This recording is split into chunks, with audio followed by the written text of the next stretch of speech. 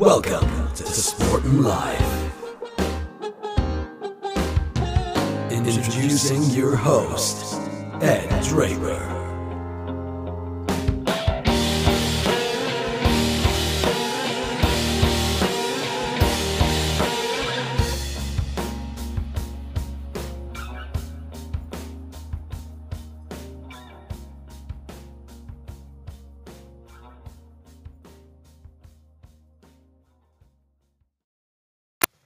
Hello, how's it going? Welcome along to the podcast Sport and Life. I hope you're well. I hope there's a good week ahead for you. British summertime. I think it's going to warm up again, which will be nice. Get to enjoy a bit of the daylight. But I hope things are going well in your world. Thank you for hitting on the button. Thank you to the sponsors, as ever, Bang & Olufsen of Cheltenham and Serene AV, who are specialists in some of the finest home entertainment brands, providing solutions based around high quality customer service and installations. Always stressed through that sort of sister company, Serene AV, they can source you whatever suits your needs and your vision and your budget. Worth speaking to Jason Briggs and his fantastic team, because not just the Bang & Olufsen world-renowned equipment that those guys will dispense with and service you with. So worth getting in touch and having a good conversation with Jason and his team. Beautiful store there in the courtyard in Montpellier. If you are in this part of the world in the west of England and want to try it, the Cheltenham Bang & Olufsen store. Also, thank you to Cytoplan, food-based supplement company. Again, their HQ not far from here in a village called Hanley Swan in the west of England. Beautiful pond there, nice scene, country scene, village scene with a pub. But more importantly, they've been purveying supplements for decades now. My father's worked as a consultant there, Dr. Mark Draper, on some of the ingredients for the multivitamins, vitamins, you may call them in particular. And it's supplements we've been taking for 20 plus years as a family, the Drapers, albeit at a discounted rate. We still pay for them though, which I think just underscores our faith and belief in them, that they do enhance our health and wellness and our immunity. And worth checking them out. If you would like to do so, go to cytoplan.co.uk, cytoplan.co.uk, and they offer a discount with the podcast, which is 30% off upfront your first purchase, 10% thereafter on future purchases.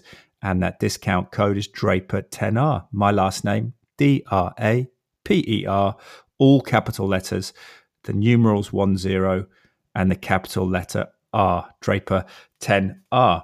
So wish you the best of luck with that. I hope you are well, and I hope you optimize your immunity even more if you do try those supplements from Cytoplan. On another story, another project that we're embarking upon, my wife and I, Carla, at the moment, is Attic Box Audio that you may want to check out of interest. And it kind of resonates with the conversation we're going to have with Lyle Weir, who is son of UFC pioneer fighter Mark Weir. In this podcast, he talks about how the death of his grandfather, his beloved grandfather, was a catalyst for a period of mental ill health, of depression, and how he missed him, and it was a sort of void in his life. And Attic Box Audio is a vehicle that we launched in lockdown or around lockdown, sparked by thoughts during the pandemic of missing our grandparents. For my wife, it was her grandmother. For me, in particular, my grandfather, who passed away, as I talk about in the podcast, with Lyle at the age of 14. And the idea of Attic Box Audio is I sit down with members of the public, have a conversation about their life story, all their memories from childhood up to being parents, grandparents, their loved ones in their life, their careers, whatever it is. And we actually offer now segmented specific parts of life. So we can talk about a loved partner, a life partner, a husband or wife, or we can talk about someone's career or someone's time at university in shorter interviews. But it's just a relaxed conversation. The interview word is probably too formal, really. It's just me sitting down, recording in quality audio, and we are going to do it in video as well at some point, a conversation about either a full life story or an aspect, a time, an era of that life, and about preserving those memories, preserving those voices of our loved ones. I'd love to hear my grandfather's voice now, just to hear his recollections of his stories growing up in Sunderland. He moved to London as a 14-year-old, became a painter and decorator in the Houses of Parliament and Buckingham Palace. And I'd just really like to have that record, and all his family members. I think it was one of 12 kids. So it's just, it'd be great to have their names and their stories as well. So that's something we are offering to other people. Go to atticboxaudio.co.uk, ATTICBOX audio, AUDIO.co.uk, or you can get there off drapermedia.co.uk. check that out. I hope you're well with your family as well and enjoying some good time over the summer. And on that note, let's get to Lyle Weir, great young man who is embarking upon a voyage around the UK. I'll let him tell you, though, in this conversation. Here he is, the one and only Lyle Weir.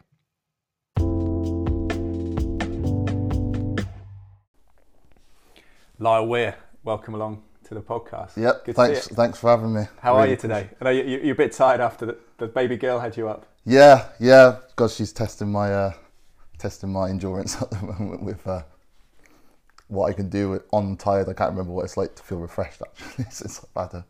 It's an interesting one, isn't it, as well? Because you work strength and conditioning with fighters at your dad's gym. Thinking if you have a kid, it changes the dynamic, doesn't it? Because I guess when these fighters have to be a little bit selfish, because otherwise, if you're not getting the rest, you can't perform. Yeah, no, it does, and I don't think you truly understand it until you've actually had a kid. Obviously, you hear about it, but then when you've actually got one, you're like, oh no, yeah, it really does affect a lot. But also, I think in a positive way, because you've become obviously a lot less selfless. Yeah, when you've got a kid, so. Yeah, it's a strange one, isn't it? Because you feel pressurised and you feel like you're more tired. And you've got the lack of sleep, which is a big factor. But then, like you were saying to me before, just having a coffee, that the motivation ramps up as well, doesn't it? 100%. Because you've got something other than yourself to work for and to strive for. I think before a kid, like you said, it's all self motivation.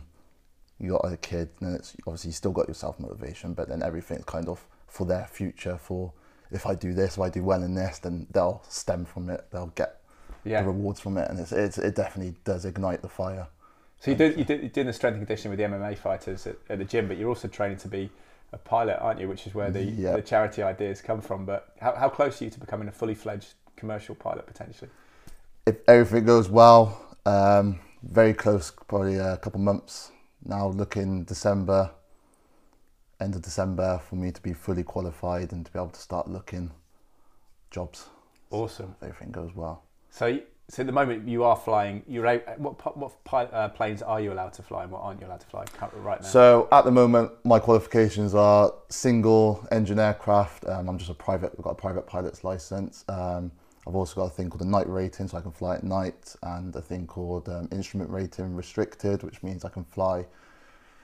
It basically without going into too much detail, when you get your private pilot's license, you've got all these restrictions with visibility, cloud base.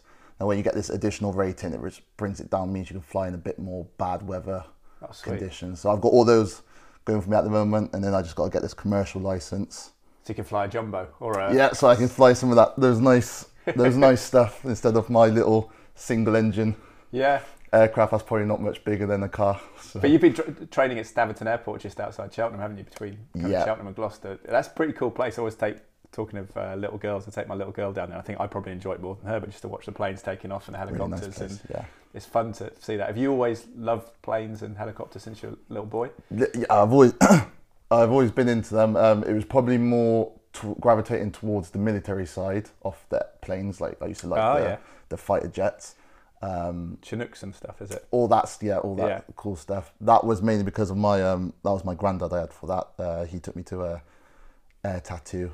Really? At Fairford when I was about 7 years old, and I was hooked since then. I saw obviously had the hair show, and I remember seeing one of the pilots jump out.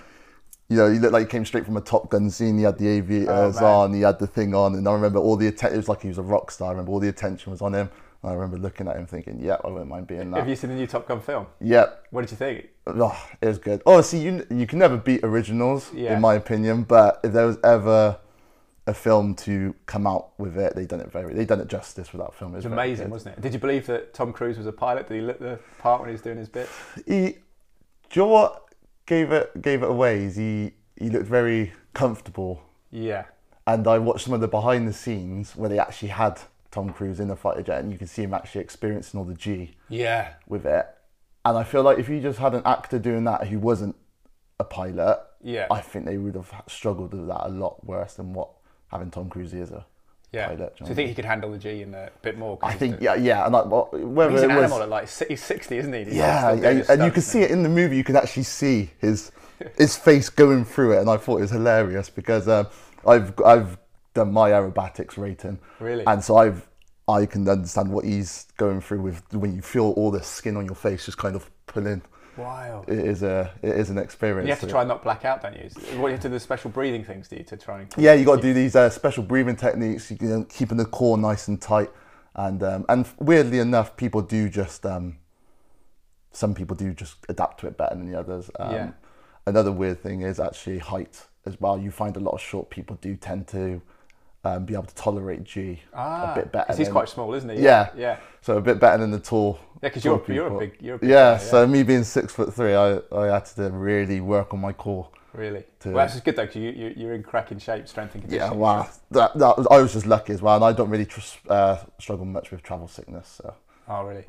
That was something I was worried about doing my aerobatics rating. I was like, oh God, am I going to be throwing up my lunch? Yeah, I really struggled because we used to, when I was training for journalism, actually, even in the States, we used to go to American football games and then we'd have to record stuff, or our camera person would record stuff, and we'd have to look at it on the way back in the car to cut edits. And just looking at a video camera while moving for me was like, I feel really sick. But some people are even worse, they'd be like throwing up. But other people can read, they can do anything in the car and feel fine, whereas I get that disconnect. I don't like boats with the subtle movement. I'm okay in a rocky boat where you're kind of on the sea, but when it's that subtle kind of movement, I don't like. I've been lucky. I've been all right. I've never really, not I can remember. I think when I was a little boy, there might have been some occasions, but since I've grown up, I've seemed to be one of those people that's okay with doing stuff and not getting sick. But I've got some family members that I know are terrible. But you're doing the strength and conditioning now, but it is the pilot life for you, is it? That's the goal now. That's the goal. Yeah, that's what I believe my calling. And it stopped you MMA fighting as well. You're saying about because of the physical requirements of being a pilot. Yeah, it is. People don't actually realise, which I suppose is a good thing, how intense the medical side of being a pilot is. Yeah. Which I suppose, like I said, it is a good thing because it's nice to know that the people actually flying these things have been fully checked out. Yeah. But the amount of time and money that you have to invest into being a pilot, it's not worth, my opinion, that I'm risking it, my medical, with carrying on with doing the MMA side. I mean, I'm happy to still do these light spars and get in, but could you do the jiu-jitsu side of it and the ground wrestling and stuff? Yeah, stuff like that I enjoy. Some of the still some of the wrestling. I do still do kickboxing as well with the nice big gloves on, but even all that, it's all really nice and controlled, and I don't risk anything. And when you get to fight training and you're in a fight camp and the intensity rocks up a bit. Yeah. How many fights did you have? So I had a semi-pro one actually with my dad. Yeah. And then when I went working with him, not against him. Not with my not against my dad. But I had one under his belt, and then I actually participated in some when I went into the military, just doing some. Were you in the military? Were you? Yeah. Oh, I didn't realise. How did? Yeah. So original plan was military to be a pilot. Yeah. Because obviously they fund it all. Yeah. And like I said, when I was a childhood, it was all the fighter jets. All the excitement. It's all the cool stuff. But I ended up actually getting discharged. I had this went on a challenge. I think it was called compartment syndrome in my shin. Really? So it's basically a stress fracture that went all the way down my leg. It kind of looked like a plant growing up my shin. Really? And was that come from fighting? Was it? I'm not too sure where it came from. All I know is the training in the military is making it worse. And when you're in training, they don't give you the most. Because it's just a lot of road running and stuff, is it? Yeah. When you're doing things called tabs, when you've got your military kit on and you're going over this really uneven terrain.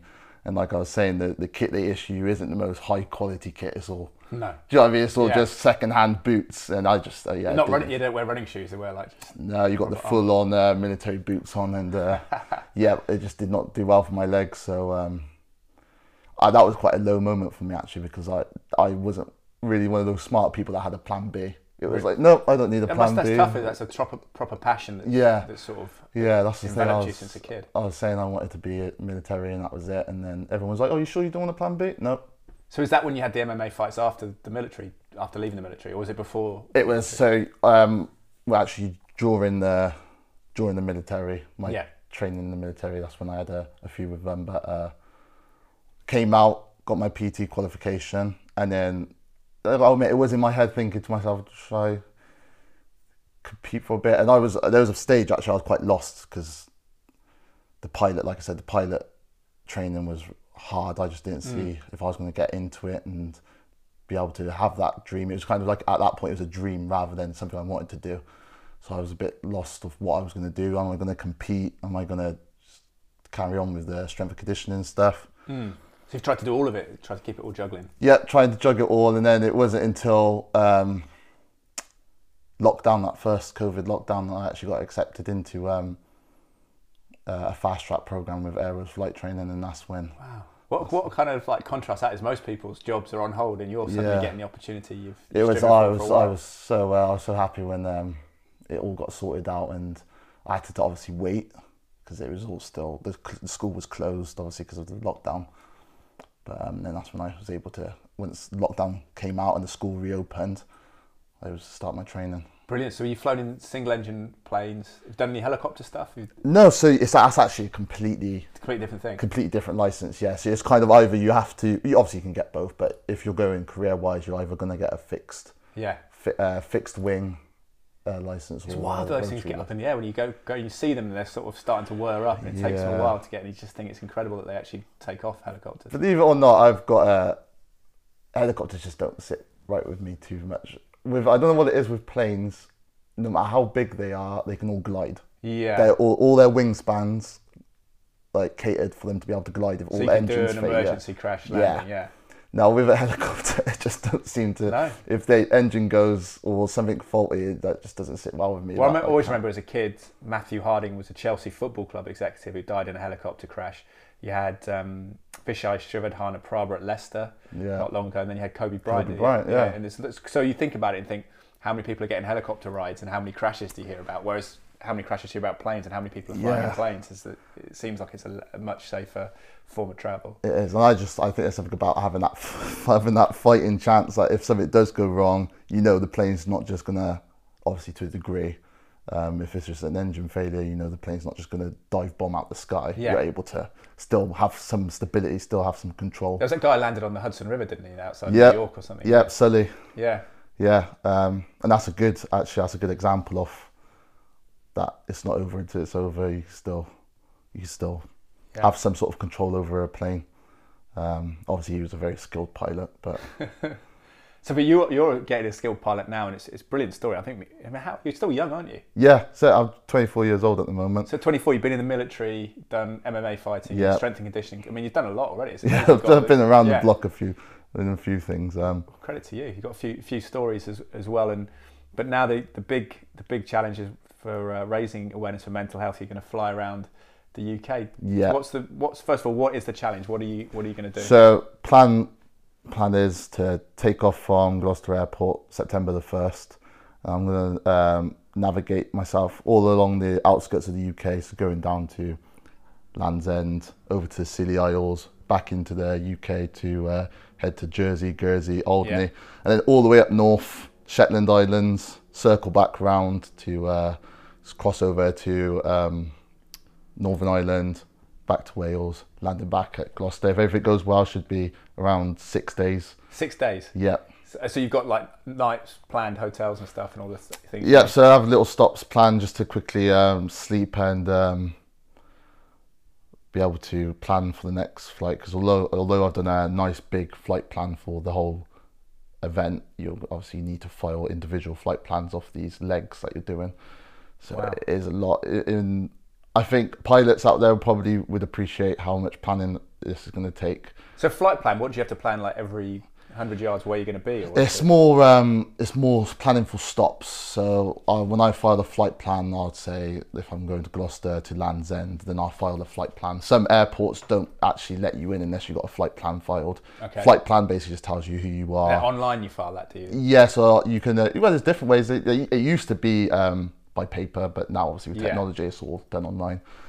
Basically just tells you the basics, who you are, where you are, what you're doing, when you're going to be coming. Yeah. And what is the plane you're going to paint a picture? It's just a single engine. Yeah. So how many seats are in it? It's a Piper Arrow, 4-seater, and it's like I was saying, it's probably not overly bigger than a car. Wow. It's quite a big, small... So, and is the weather for September usually quite calm in the UK? Is that a good time? It's yes, it's UK, so you gamble at this. It's not overly. Rather than weather, I'm thinking more how much daylight I've got. Because obviously, if I left it any later, then you obviously get to the shorter days going into October. Yeah. And on top of this, like I said, I'm still at a flight school, so I've had to move this around my exams. Yeah. So I would have probably preferably liked to have done it around mid-summer. It's around now when you've got when I've got the nice days. Long days. But because I'm still doing exams, because I'm still having to revise, I've had to mould it around when I have some free time. So can you fly in the dark, or would you just prefer not to fly in the dark? Yeah, I qualified to fly in the dark. It's just it's not as fun. No, it's not. If you're in these massive, nice private jets or airliners, you got all this like navigation equipment. Yeah, you're fine. But these little pipers, you rely on your eyesight to see what's going on. Yeah, they're not properly equipped, and just when you fly at night, you are literally, especially if you're in those remote areas, you're just surrounded by black. Yeah. Flying over nice, busy, built-up areas, and you can see obviously all the lights and stuff like that. But if you're up north somewhere in the Highlands or something like that, you will literally just be surrounded by black, and you've got uneven terrain, so you don't even know. Or where the top of the mountain is, or whatever. Yeah, so obviously you would have planned for it, but there's one thing planning it and knowing that it's there, then planning and also being able to see it. Yes. So so it's kind of old school plane then. It's very kind of basic. It is, yeah. It is a very old school plane. They keep up to date with the maintenance, and they keep up to date to a degree with what tech is in it, but it's still far from these nice planes you take on holiday. Is anyone going with you? You said it's got 4 seats.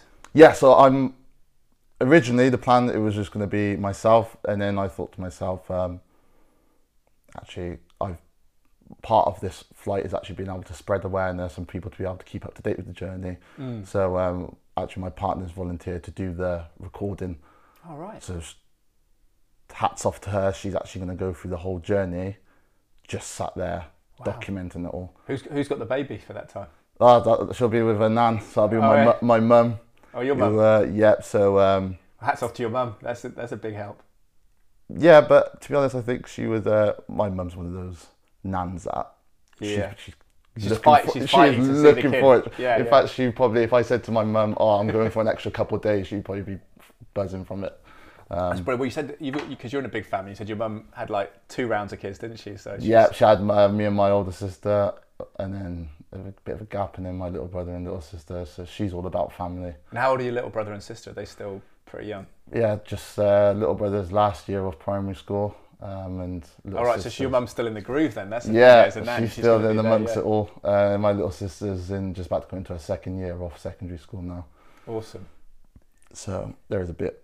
Obviously, that is a big gap. So your partner's going to film it and then put it YouTube, that kind of stuff. Yeah. So what I've done is I've set up the fundraiser page. Yeah. And I made sure I've advertised on the fundraiser page all my social media links, so everyone who donates or supports it in any way can actually go onto these social media links and see the footage of me going around, landing these different areas, advertising, because what I'm planning to do is each leg I want to go to a different mental health illness or certain disorder, because I didn't even realise how many disorders there are. When I was researching it, there's actually 200 classified disorders. Really? Obviously I wouldn't be able to do all 200. Of mental ill health. Yeah, different mental health. Everyone knows the depression, anxiety, but not many people know all these other ones out there. So I want to...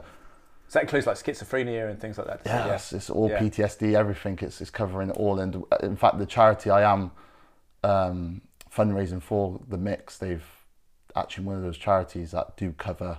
You can go to them for anything.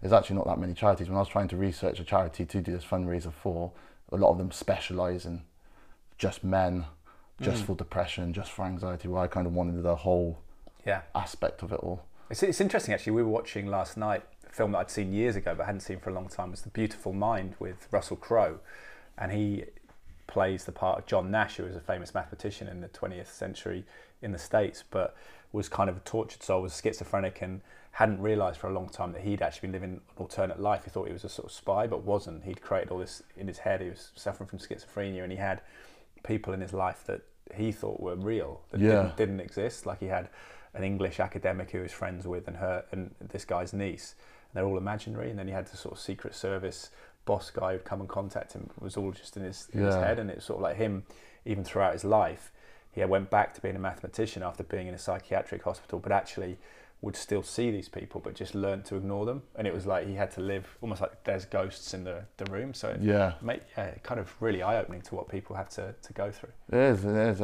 And I think what's scary about it is what you just said. There's some people out there that don't know they've got. No. Because there's some of these side effects, some of these symptoms aren't that well documented, aren't that well advertised, known about. So people do going about their lives and they're not sure what's going on, where they could have this condition that's not.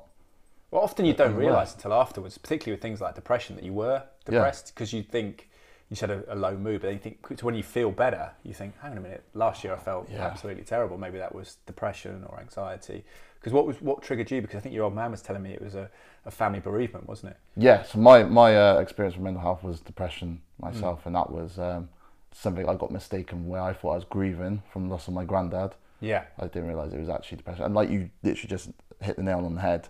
It's not until now I'm in a good place. Yeah. I've turned my granddad's death into more of a positive as motivation. That now I look back on it and I was like, actually, you know what? I was very, very depressed back then. But you don't, like I said, I didn't know the symptoms. I kind of had this macho mentality of shake it off. Do you know what I mean? What were your symptoms in retrospect? Was it sort of lack of energy, things like that? Lack of energy, just my mood, everything was a negative. Do you know what I mean? It was, I was literally going around just thinking about, I was thinking about my granddad 24/7, and it was literally like I couldn't enjoy nothing. Yeah. Even though a lot of good things happened, I was just not in a good place. And you were very, very close to him. Very close, yeah, very close. He was like my best friend to me, and like I said, he was the one who got me into being a pilot. Is that your dad's dad or your mum's dad? That's my mum's dad. Yeah. My nan and granddad, we basically, they were like second parents. That's how close we were. We stayed at their house literally like every week, most weekends, went on holiday with them. They were some amazing people. And my granddad, he just, one of those people that just knew everything, could do everything. If anything broke, he could fix it himself. Really? He was an amazing man. But had that wisdom about him, you don't get that too much nowadays. But and I think what made it hard with him is his death was very out the blue. Oh, he got diagnosed with cancer, but he was on the recovery from it. So we all kind of like thought he was out the clear, and then suddenly he just went. And I remember that was really tough for me, and I didn't handle that well at all. But because I knew other family members of mine were really upset, I kind of tried to shake my feelings off and be there for them rather than deal with it myself. Yeah.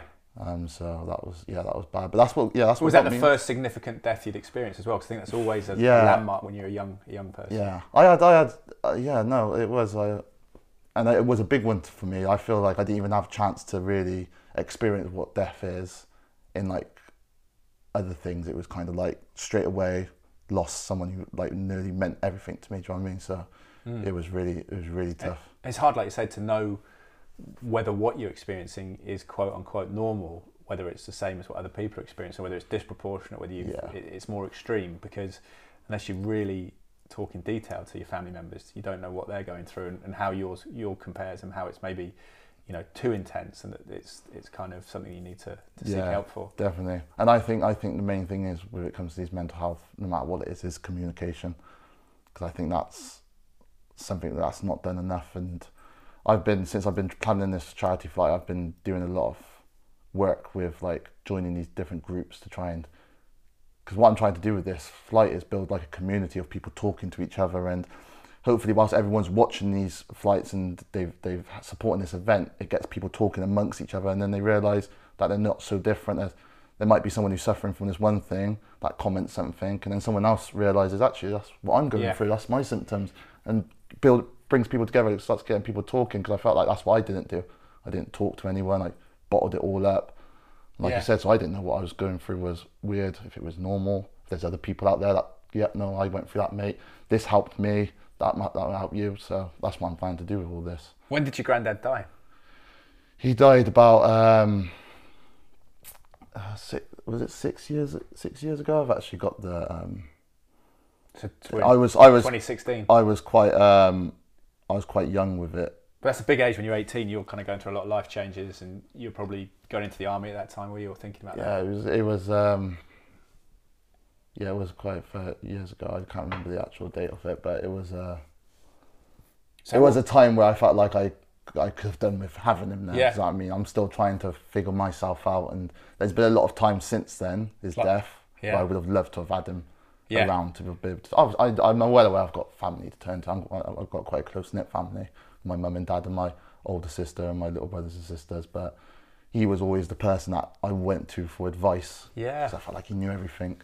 And when you have that taken from you, you're kind of left there like, who do I turn to? Yes. Who do I turn to? Yeah, it's a bit distance from your parents, isn't it? My granddad was a bit like that. It was like less raw than going to speak to my mum or dad. And actually, this was my mum's dad. He died when I was 14, and he'd always said, I'll make it till you're 21. He'd always had this weird thing about it, and he didn't. It was just, he'd been in the war, he'd been blown up and all this kind of stuff. So he was always a little bit ailing, but he got ill very quickly and passed away. And actually, like you said, someone you could go and speak to. I do miss that. And actually, my wife and I have started something called Attic Box Audio, where we're trying to give people the opportunity where I can go and record conversations with loved ones. Just because I was thinking during lockdown, I'd love to have heard my granddad's voice. Just to, because you forget the life stories that he told you about growing up and all those years ago and his lessons. And actually, it would have been really cool, I think, to have still had a piece of him, because like I say, when it happens quickly, there's a big hole there, isn't there? And I think if he was the person you used to go to talk to, I'm guessing it then becomes difficult, because who do you go to talk about missing him? Yeah, it was different, and I think it was hard now because, like I said, he was the one who motivated me to be a pilot, and I felt like he should have been the one that was there when I qualified to be a pilot. When I got my private pilot's license, I could officially call myself a pilot. Yeah. He should have been the one who was there, and I could have celebrated with him, but he wasn't there. But I think by that stage of me doing my pilot stuff, I used his death, or his life, shall I say, as motivation. Yeah. Whereas before, it was more all negative. I mean, he should still be here. He should be this, blah, blah, blah. He's going to miss out. I think I got caught up on looking at everything in the future and thinking to myself, he's not going to be there for that. When I get married, when I have a kid, he won't be there for that. Yeah. So. No, it's difficult. So how long did that period of depression last? Long time. In fact, I think it probably lasted up until that probably first lockdown. Because that first lockdown was when I had the chance to kind of sit. And I think a lot of people actually said this happened to them. When you have that, because obviously gyms were closed, everything was closed, you have a lot of time to kind of just sit and reflect on everything. And that's when I made the decision to go, right, do you know what, he's not here anymore, but he was always proud of me, and he was always proud with what I wanted to do, so let me give this. And I remember I actually said to myself, I'm going to give this pilot thing one more final push. Yeah. I'm 20, was I 23 or 22 at the time? I think I was 22 years old at the time. I said, I'm going to give it one last push and then just go all out. And then funny enough, that was the time it actually worked out. So you sort of embraced the moment rather than living in the past or the future. So it's just something just clicked to my head, because it was like, right, let's just, instead of living and dwelling on it, let's make him proud. So if he is, I don't know what happens after death, but if there is anything where they do know what's happening, then let's make sure he's proud of what's happening. Let's make sure he's. Well, it sounds like he'd be in heaven if there is a heaven, he'd be there. Cause say he's a good guy. Yeah, he's an amazing guy. He was an amazing guy, but yeah, so that was that clicking point for me. And I think up until that point, I probably wasn't fully out of my depression. I was getting better, but it didn't take a lot for me to go back.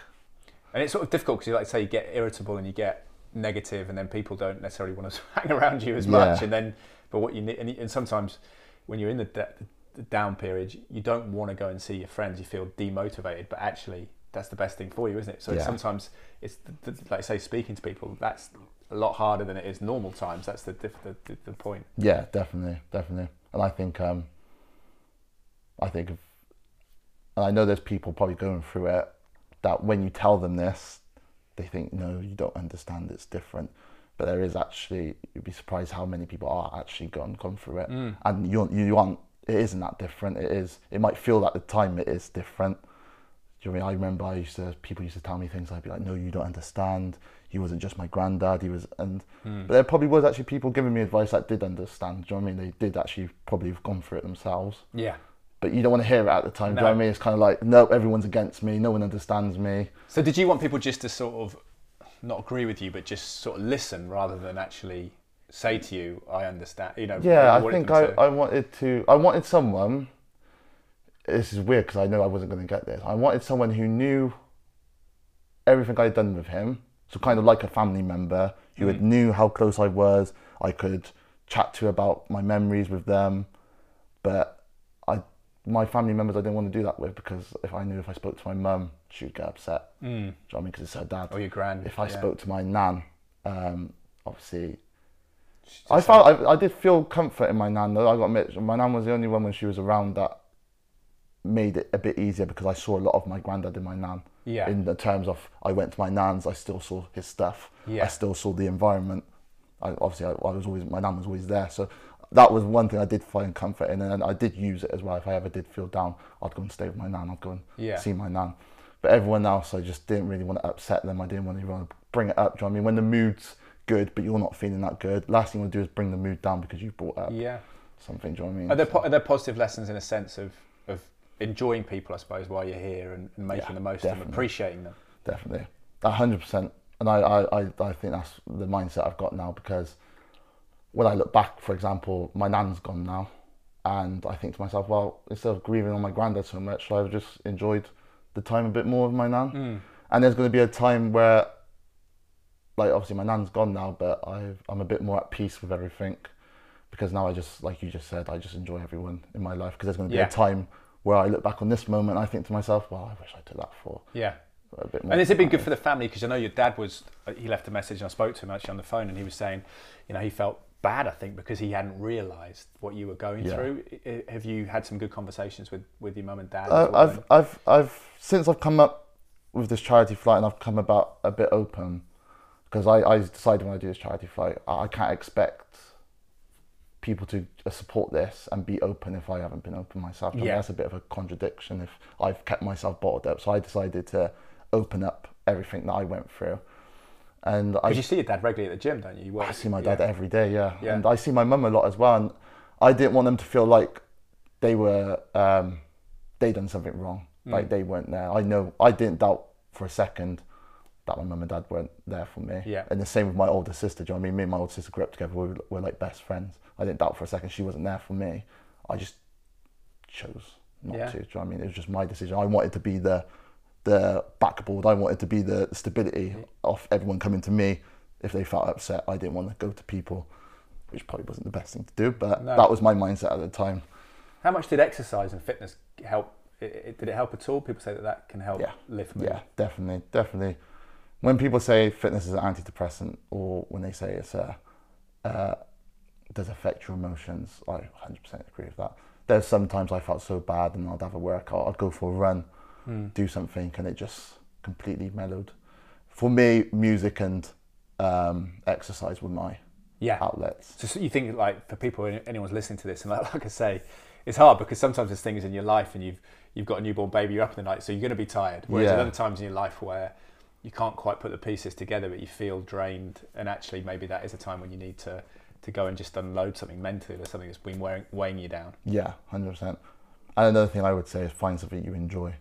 Like, it doesn't have to be to do for a job or just some sort of hobby. I admit now, since I've been starting my pilot training, every time I go out flying, it is like a massive de-stress, de-load moment for me. Is it nice seeing, does it minimise everything when you get above it all? Because when I got hills and mountains, you get that feeling of like, oh, look at everything looks like a toy house, and you think, oh, all those problems down there, you can almost leave them behind. It is, and it's the exact same with flying. And I don't know if it's like you said. I don't know if it's like what you're seeing, you're actually putting into reality. When you go up flying and you're above the clouds and you're looking down and everything, it is literally that feeling of how minute your problem is.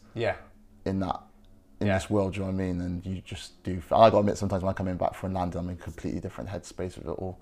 It is good, but so it's like a meditation almost. It's like peace, just a peaceful state. But that's not me telling people to go up flying. That's my outlet. And there is stuff like you said about going up going up a hill or doing something. Find that thing that does give you that feeling. Nature generally helps, doesn't it? Because I think you sort of realise this this world and universe is going on without you and all your issues, and they're actually not that big in the grand scheme of things. And I think people do get caught up a bit too much in their issues, which is obviously understandable, but that those little outlets do help a lot, and it does take that one little small thing to refresh yourself, and then you look at it at a different aspect. You think, actually, no, John, maybe I could do this. Maybe if I do that, maybe it's not as deep as I was thinking it was before. Yeah. You know what I mean? Just have a bit more of a positive outlet. Thing is, technology is great. We're recording the podcast on my phone here and everything like that, and you're going to be able to document it on a camera and put it online, which is great. But as a young person at 24, how do we have to handle our technology and our social media and things? How much is that important for mindset and mental health, do you think? Yeah, and this is a thing I think is a big thing with technology. I think it's great, and I think it's the best thing to happen, and it's the worst thing to happen as well. I think.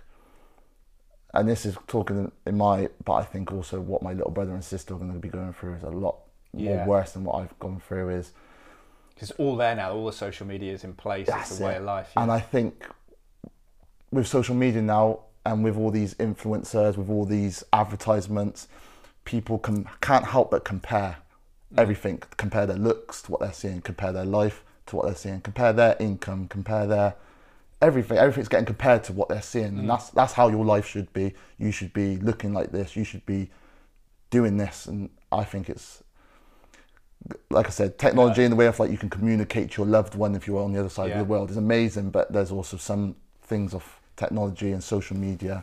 Well, you work with fighters, and you've been a personal trainer as well. You have to, it's individualizing, isn't it? You want to get better, you want to be the best you, but it doesn't matter what someone else is doing, because you might have someone who can, I don't know, bench press 60 kilograms, which for them is awesome. They were benching 40 last year. Yeah.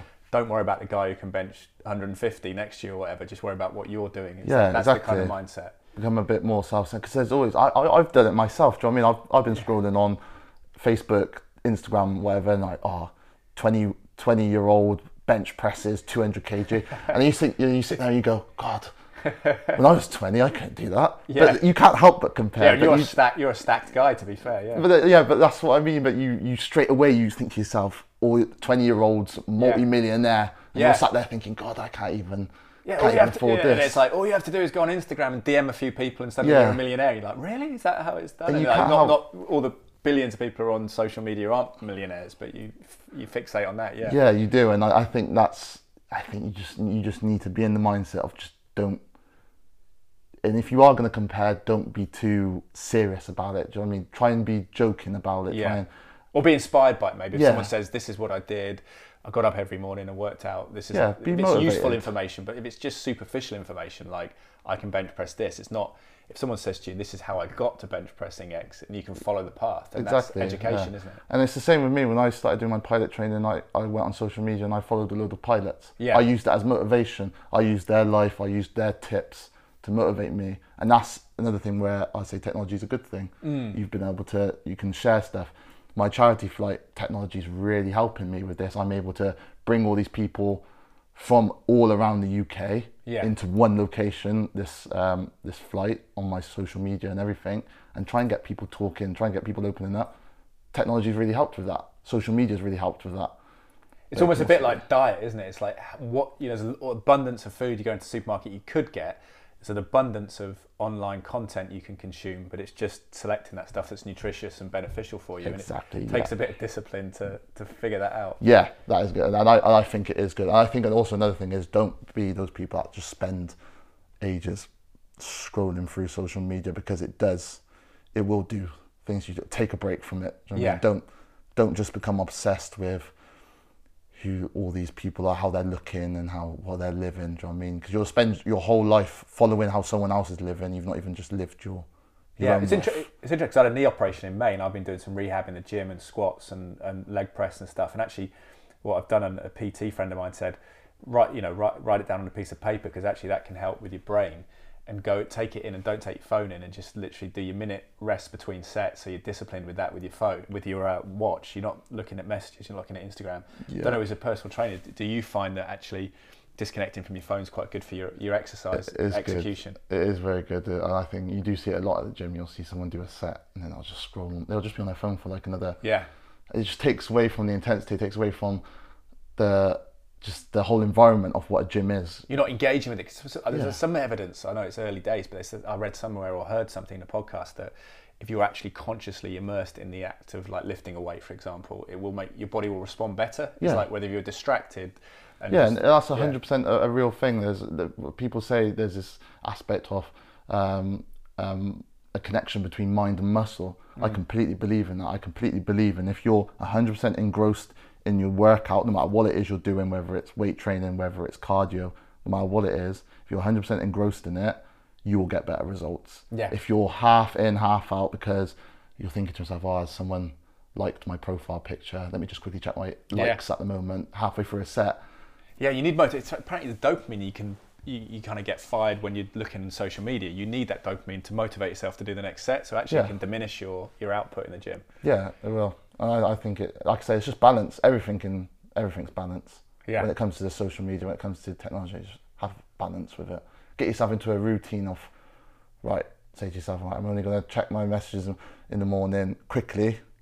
Or even say to yourself, actually, when I first get up in the morning, I'm not going to check my messages. I'm actually just going to quickly sort myself out, maybe do a bit of meditation, and then when it gets to a certain time, then I'll check my messages. I know I can't sit there and say that because everyone's lifestyle is different. Sure. Some people need to get back to emails, do you know what I mean? Or if you've got a baby, it's hard to switch off. But find something, find an hour in the day, or find, actually, I'll do a workout and I'll make sure, whilst I do that workout, I do not touch my phone. I'll go and buy a stopwatch. I won't touch my phone, I'll just do a stopwatch instead. Just do small things like that. Me and my partner, we've got a thing where when we go away somewhere, we try and really minimise what we're doing on our phone. And it is hard because, like you said, we've got the technology now to record memories, take photos. So you do want to have but your phone you don't there. end up being present, but you've got a great photo reel, but you don't actually feel like you were relaxed or in the moment. Yeah. And it is hard because there's been times we really enjoyed ourselves, but then we've come back and we're like, oh, we didn't get a photo. But then you think to yourself, actually, that's a good thing, because that means you're so caught up in the moment that you didn't get a photo. And I know a photo's nice to look back at and be like, oh, do you remember when we went there? But like you just said, it sometimes you just want to be in the moment. Friends of mine I've seen really struggle with like work emails and things as well because they're on their phone. Yeah. You can see the work email when they're on holiday in France or Cornwall or wherever, and actually you're not getting the benefit of a holiday. You're not being away from work because you're so connected to it. You have to sort of physically make a disciplined decision not to look at that email. Yeah, it's tough. It's tough. It's a challenge, but you feel good space now. You feel like you've come through the depression, and actually this has given you a target. And I suppose you're armed now with the knowledge of what you went through. That next time you'll kind of see warning signs if something happens, and you feel yourself going into depression. Yeah, no, I'm in a completely different headspace. Like I said, I think I've got a lot of things to thank for that. I think my daughter is definitely one of them. I got to admit, when you have a daughter or you have a kid, you do realise life's a lot bigger than galvanises. What you thought. And I got to admit, since I've had my daughter, a completely different mindset with it all. Nice to think about someone else sometimes rather than yourself, isn't it? It's sort of like, I'll do this for them, and I don't have to worry about what I want or my feelings as much. It's sort of 100%, 100% definitely different headspace with it all. And I'm very grateful that I can do this fundraiser for mental health and have a bit of an idea of what I've been through and help relate to people. I think it would be a bit difficult to do this and not be able to relate because I've never been in it myself.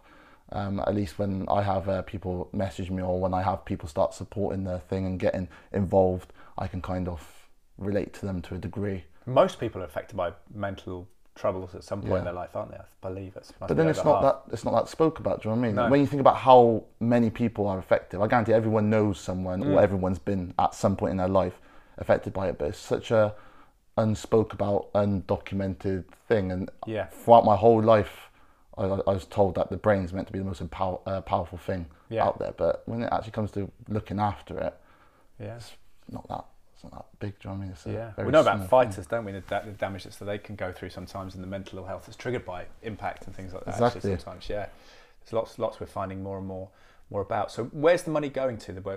Which charity is it going to? It's called The Mix, and they're a helpline charity of any. When I say anything, I mean anything. That if you call them, I don't care how crazy you think the problem is or how weird you think the thoughts you're having or what you're going through is, they are there and they help you. And when I looked up into the amount of numbers they helped during lockdown, it is crazy. And that's why it's one of those charities I know, they're not the biggest charity out there, but I know it's one of those charities where every penny I make for them in this fundraiser, it is going to be used. And it's MIX, Mix. Yep, so the Mix. And to be honest, if you just go on their website and have a look, it speaks for itself when they got loads of social media as well. You can ring them 24/7, can you? Yeah. So they've got loads of different platforms you can communicate with them on, and it is quite touching. And since I've been working with them, I've got connected with their social medias, and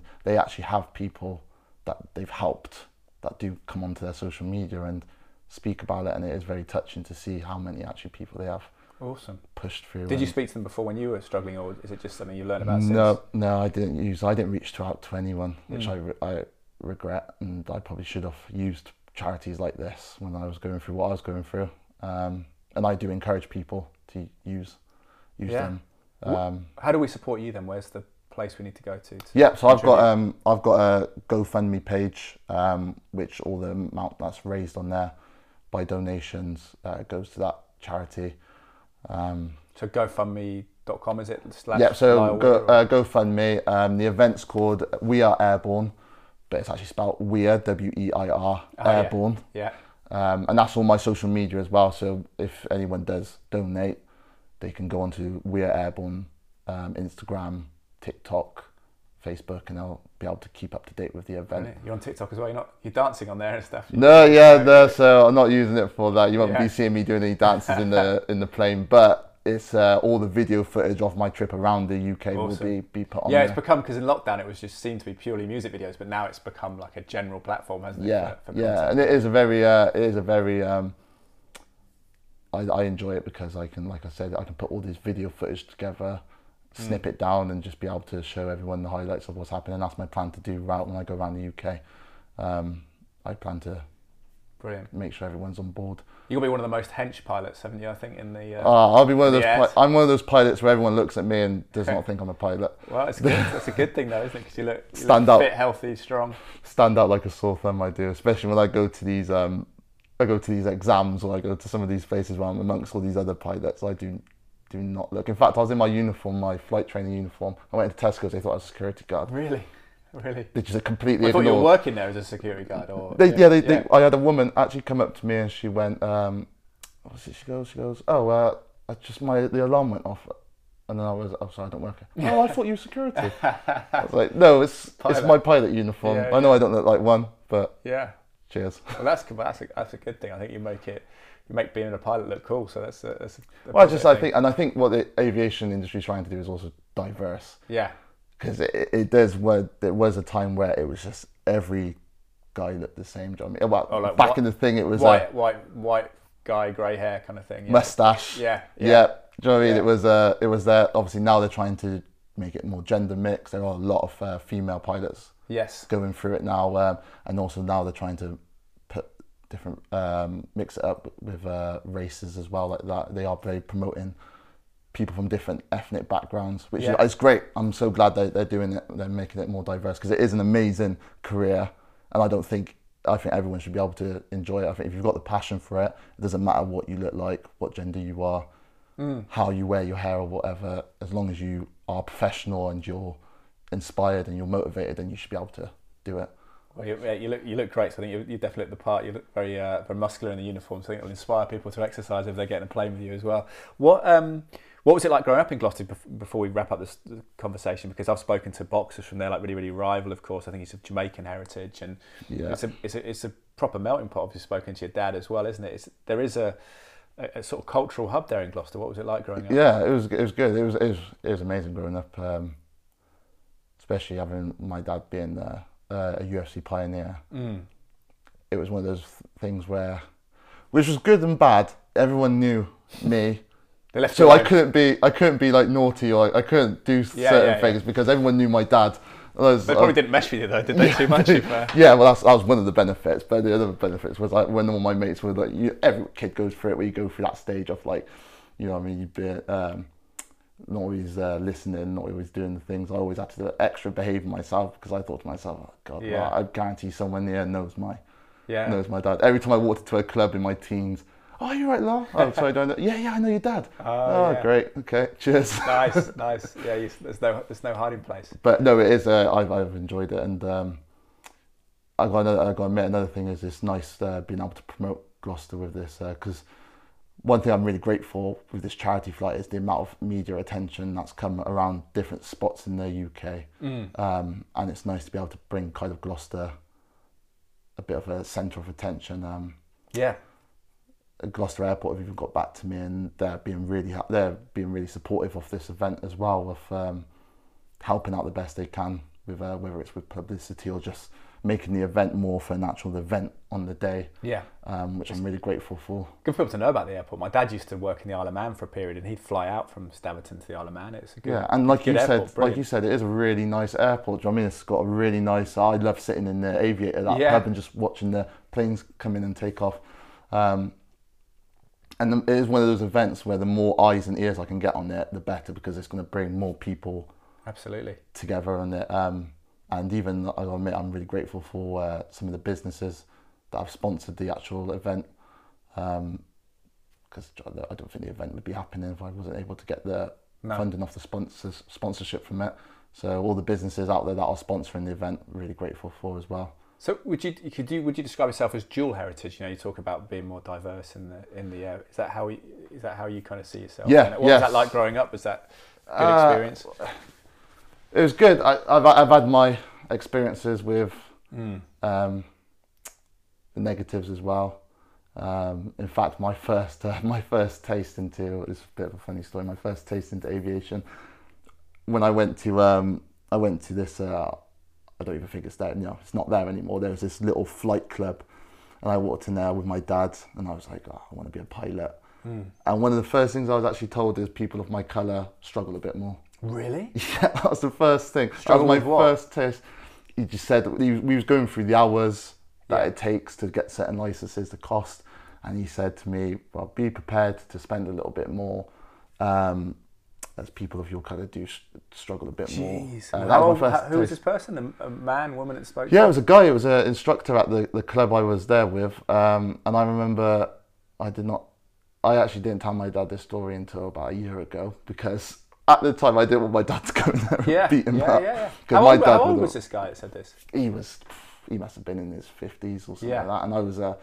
And he didn't think there's anything wrong with saying No, that? he said it so casually that she just said, so people at your colour will struggle a bit more, and I was like, all right, okay. I hadn't really dealt with that too much at that point. Would your mum call herself white, would she? Yeah. So she's, like I said, she's fully British.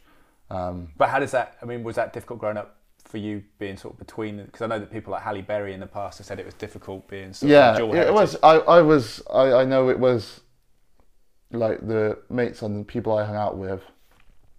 When I think back to primary school and secondary school as well, it was weird. It was kind of like the people from certain backgrounds would hang out.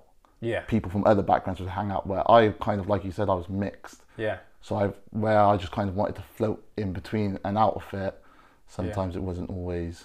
I think it's also how you grow up. I think growing up in like you say, Gloucester's a culturally diverse place. It's good, because I went to school in the West Indies, and obviously there's a few white kids, but mainly the islanders, and it was like, actually that was a really good grounding for me, because I didn't think about it. Whereas actually you realise people, if you live in a sort of all white place or an all black place, it becomes more difficult then when you see people, you sort of attach more significance to superficial differences, when actually we're all just human beings. Yeah, definitely. And to be fair, when I do think about it, maybe if I did grow up somewhere else, I would have gone through a lot more hard times than what I did. I have got, like I said, being in Gloucester, I have certain stories, but compared to probably some other people. Yeah, well, your old man said here in Cheltenham, he said he used to get flack, and I didn't even realise that. Yeah, people were really rude to him, and like you said, like that guy didn't even seem to know they were being. No, racist. it's weird. It's really random things as well. You won't always. You think you'll be like. Sometimes it happens every now and again. I get shocked because I'm like, is this still a thing? Is it still? Yeah.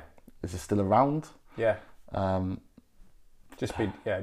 I mean, that guy probably said the same thing to women, I guess, that came in. Probably, and said, like, yeah. You should probably stay at home or whatever. And I think that's what the aviation industry struggles with, is people that are still, they're trying their best to promote this diversity, And there is still probably people out there that have this very old school. Yeah. And the point is they want the mindset. best pilots. So if you're going to limit yourself Yeah. to a certain group of people, then you're going to limit yourself in terms of talent. And I think that's how it should be in any industry. You should want the best of the best. It doesn't matter what you look like. It's if you fly the plane really well and you're safe and you're professional, then does the colour of your skin matter? Well, End of story. Yeah, if you get someone from A to B, and you've got a nice manner about you on the intercom or whatever it is, then that's about it. And I think that's why I'm really grateful. But it's just there's certain people out there, and I'm not just on about the aviation industry anymore. I'm on about just in general. There obviously still some old school mindsets of certain people do certain things better, certain genders do certain things better.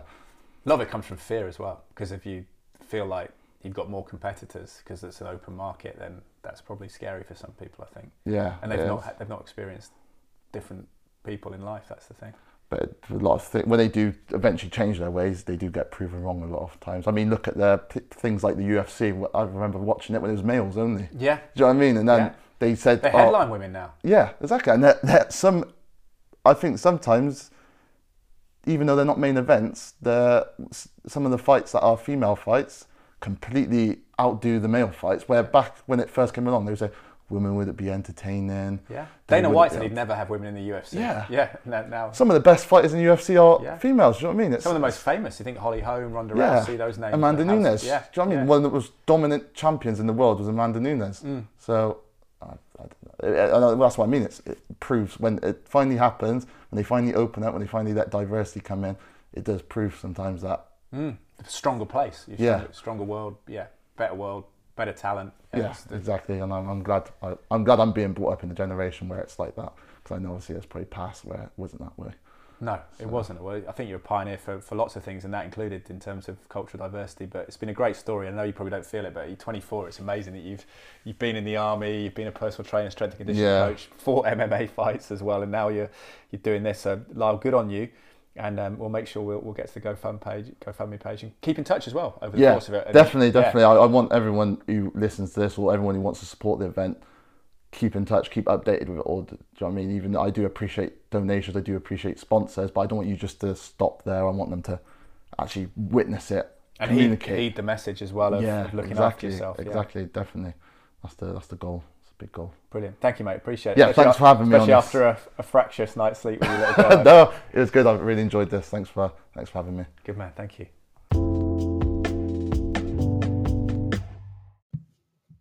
Well, he's lived a lot of life already, hasn't he, for a 24-year-old Lyle Weir? I guess you'd expect no less, the son of pioneer UFC fighter Mark Weir, who is a lovely man as well, but very ambitious, very focused like Lyle, and fantastic that he's been in the army, done his PT, strength and conditioning with fighters, and now he's embarking upon this career as a pilot, and also this fundraiser for mental health. And it's powerful listening to him talk about it, isn't it? And I think it sounds like an awesome project, and quite a daunting one actually, in one of those single engine tiny little planes. And credit to him and his partner for embarking upon that. So please go to his GoFundMe page. I'll put a link on the podcast. Support him, follow him on social media, and follow that story, and hopefully get him on afterwards as well. That'd be great to get the backstory afterwards about how it goes, and hear about the lessons, the trials and tribulations, and how he feels about it all at the end of the day. But powerful to hear him talk about the loss of his grandfather. And as I say, if you do think about that and would like to preserve a loved one's voice, their stories, their history, and just their voice in terms of their presence as well, something we are offering through atticboxaudio.co.uk. Check it out, see what you think. We've got a different variety of ranges now, prices, because there was a higher price initially because we threw in with the audio a transcript book, but it was actually proving quite laborious in terms of days spent trying to edit that, get it right, make sure there's no typographical errors in it, no spelling errors. I don't know what some errors for, but it's worth checking out. See what you think. atticboxaudio.co.uk. Thank you to the sponsors, main sponsors of the podcast as well, Bang & Olufsen of Cheltenham and Serene AV, who are specialists in some of the finest home entertainment brands, providing solutions based around high quality customer service and installations. B&O_Cheltenham on social media. Get in touch with Jason and his team for a bespoke quote for your vision, your budget, your needs. And doesn't just have to be Bang & Olufsen equipment. They can source you whatever meets your heart's desire through that company, Serene AV. And Cytoplan, if you're looking to optimize your immunity, want to try their food-based supplements, which means dissolved or digested, as food would be in the guts, you can go to cytoplan.co.uk, cytoplan.co.uk, and the discount code at checkout, which gives you 30% off your first purchase, 10% thereafter. The discount code is Draper10R. My last name, DRAPER, all capital letters, the numerals 10 and the capital letter R. Thank you for listening to the podcast. If you enjoyed it, please rate it on whatever platform you're listening to it on. Refer people to it on your social media, or just tell them. First-person references are always powerful, aren't they? First-person referrals. Thank you for listening to this, and have a great week. Goodbye for now.